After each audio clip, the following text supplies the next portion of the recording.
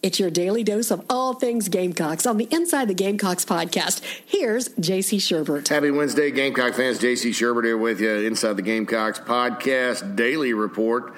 Don't forget, because it's Wednesday, we'll also have Football Insider with myself and Tony Morrell later, breaking down a lot of stuff from the Gamecocks. First day of spring practice today on the gridiron. So we'll talk a lot of football then. Want to talk some basketball, kind of preview tonight's game for us here. The loss over the weekend hurt because I think it was another opportunity.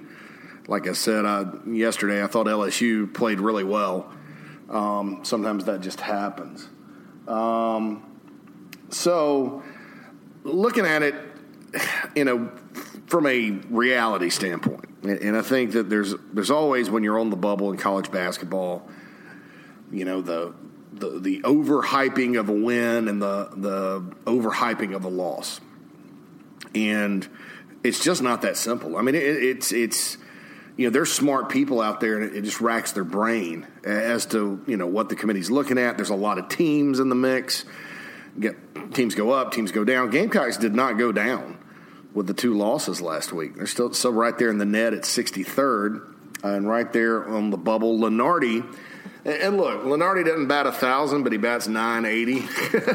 So he's pretty good at what he does. So I think, I dismiss some projections out there, but Lenardi, along with Jerry Palm of CBS, are the two good ones that, I kind of keep an eye on. The Gamecocks are still in the next 4 out category, which they were before last week. So it's a new week. You've got Georgia and you got Alabama. Alabama's on the road. Georgia would be a Q3 win. They're coming in somewhat hot. Alabama would be Q1. And Alabama is also in the next 4 out category in terms of the Gamecocks. And, I look at the Crimson Tide and I think, I'm kind of stuck on this year. And I don't know that it's good for the game. I think their net efficiency is really good because they have games where they drill threes. They're a good shooting basketball team, but it doesn't always equate to wins.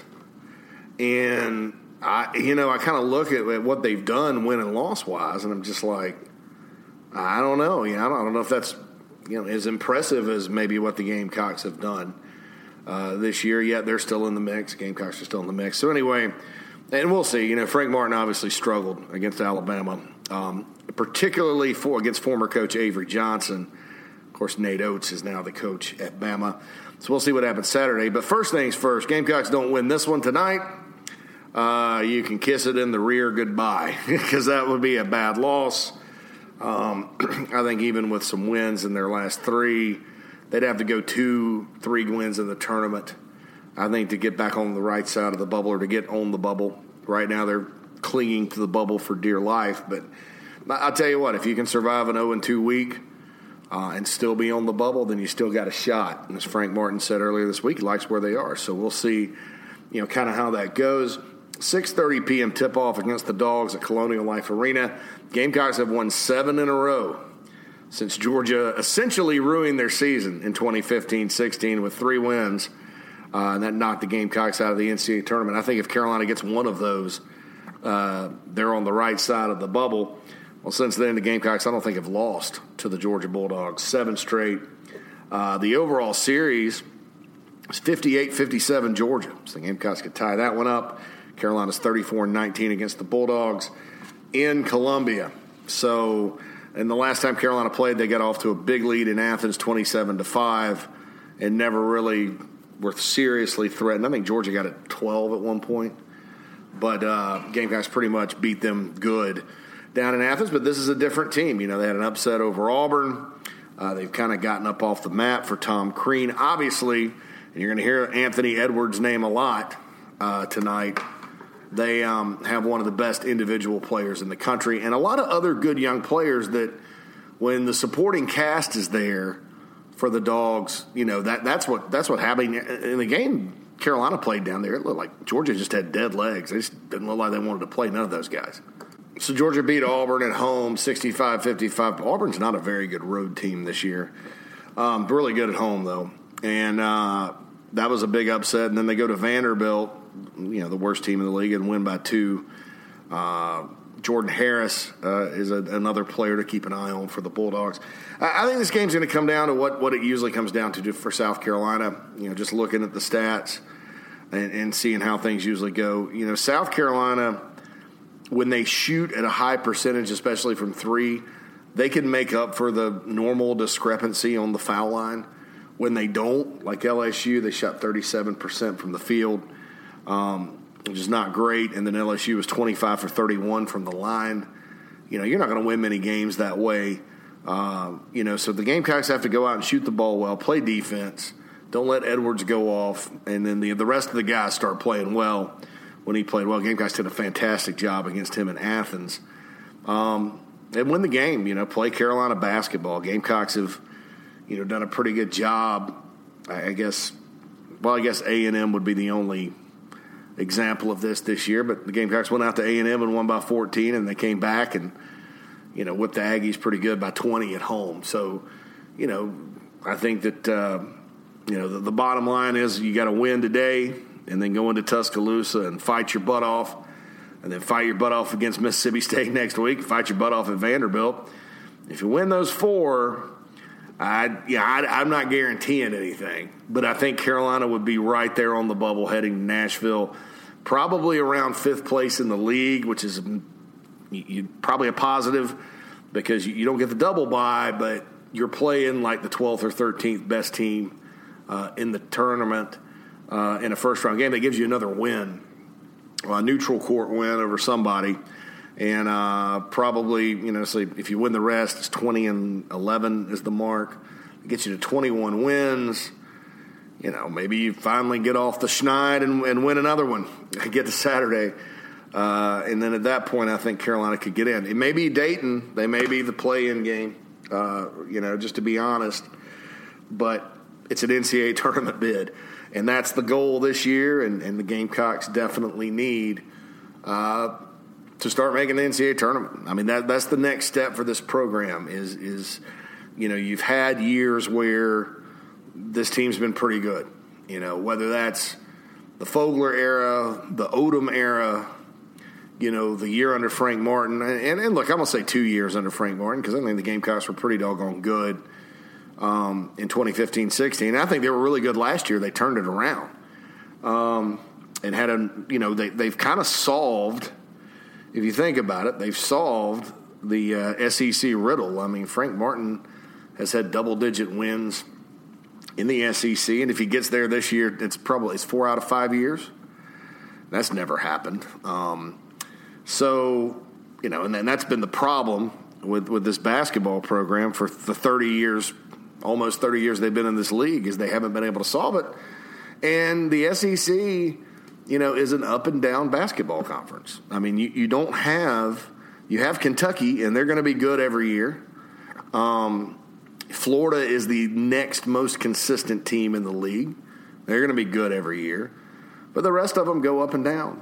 And so there's an opportunity, and I've said this till I'm blue in the face, South Carolina has just as good an opportunity as anyone, to be a consistent team, that third consistent team in the league. And, people can talk about recruiting all they want. I understand that Frank Martin likes to go find players. I understand the in-state guys tend to look elsewhere. I don't think that's a Frank Martin problem. I think that's a Gamecock basketball problem. I mean, if you think about the program eroding for a decade, that's a Gamecock basketball problem. You think back, Dave Odom was able to get guys out of the state. Eddie Fogler certainly was. And I'll say this, Fogler, though, it was a different time, when Fogler was getting everybody from within the state. The AAU coaches didn't have as much.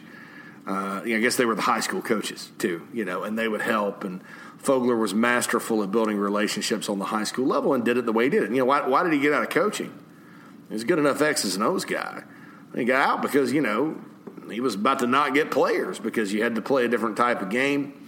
If you think about Odom, he did get guys like Brandon Wallace. Carlos Powell was a good find from within the state.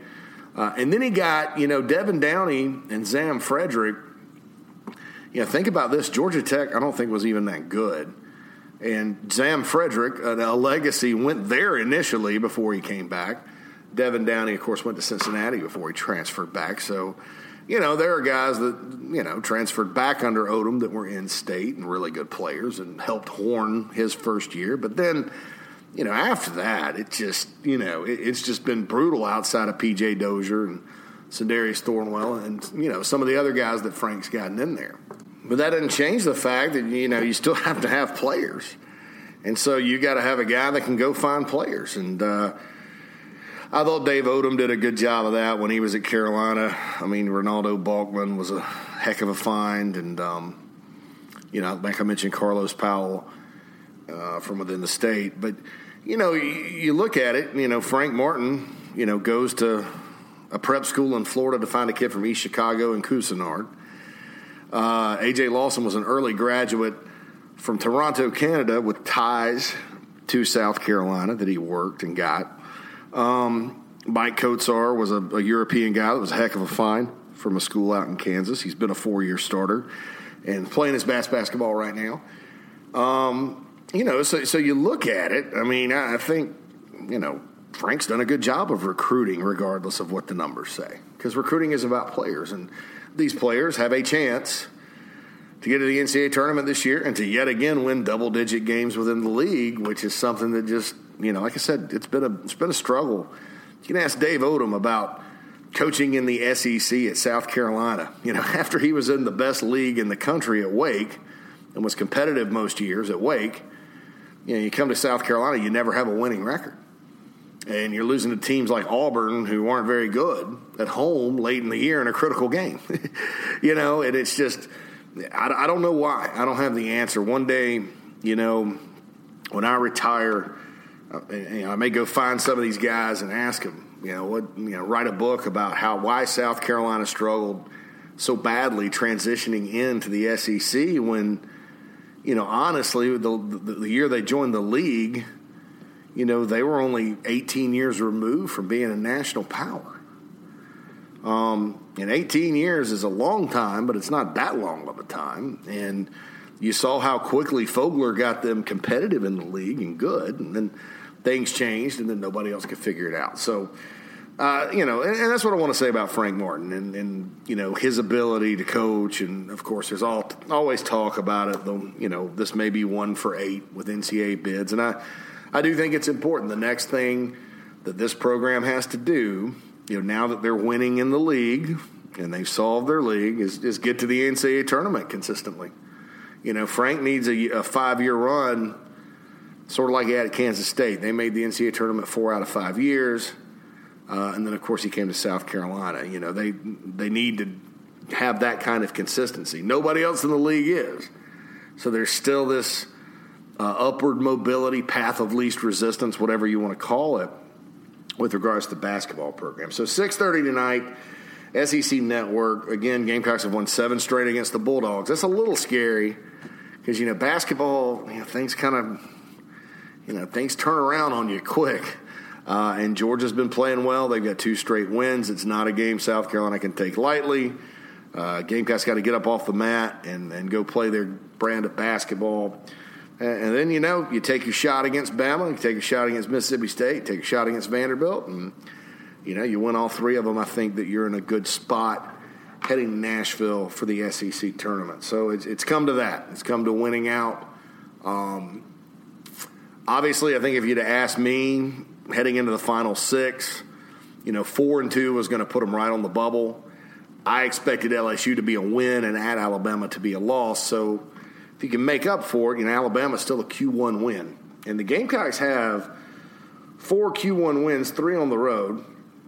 They've got 3 Q2 wins, and 2 of those are on the road. So, Carolina's been pretty good on the road this year. They keep saying they're going to value that. I don't know.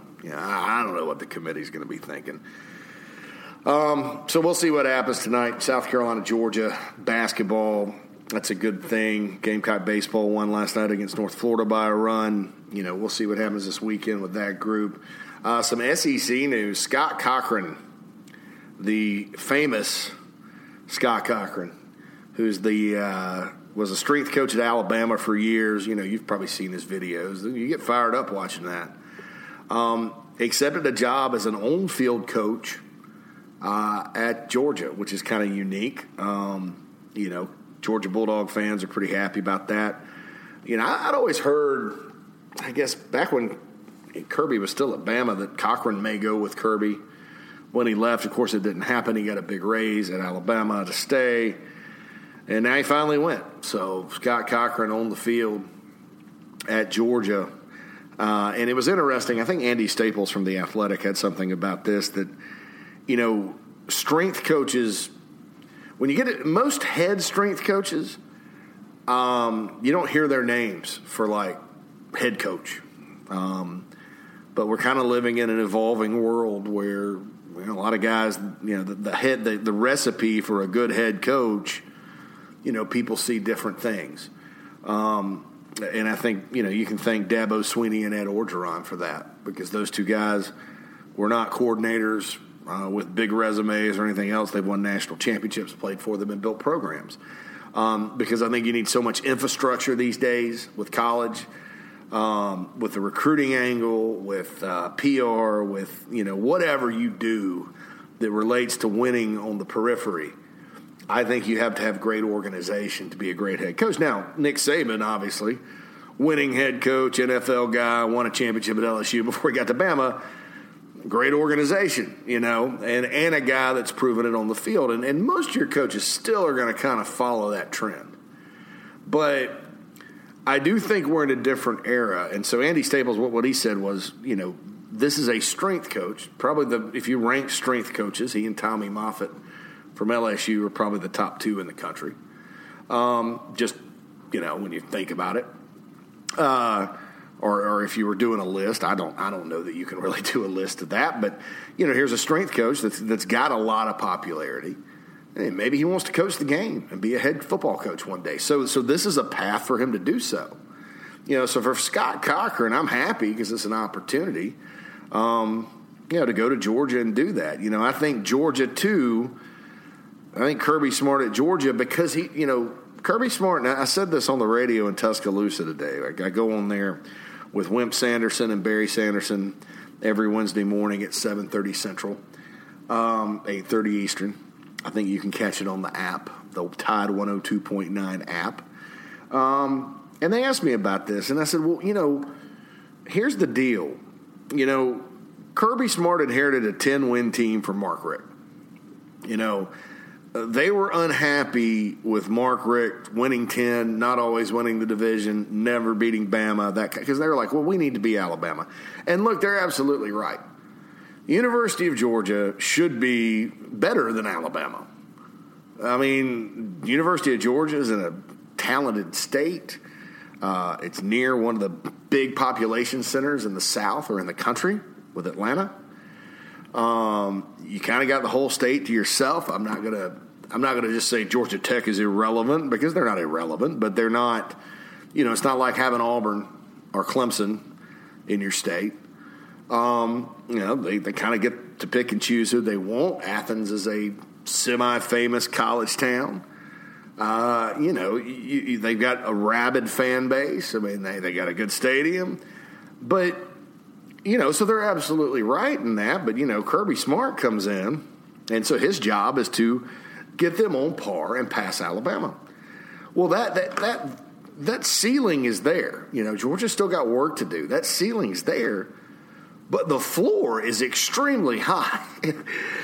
So what do you do? I mean, because those are the expectations. There was grumbling this past year because they won the SEC East again for the third straight time, and no team since Spurrier's Florida Gators in the 90s has done that in the division, so that's something to bark about, I guess, if you're them. But they're mad that they got blown out by LSU, had to go to the Sugar Bowl again. They didn't show up for that, so all of a sudden you got to make changes.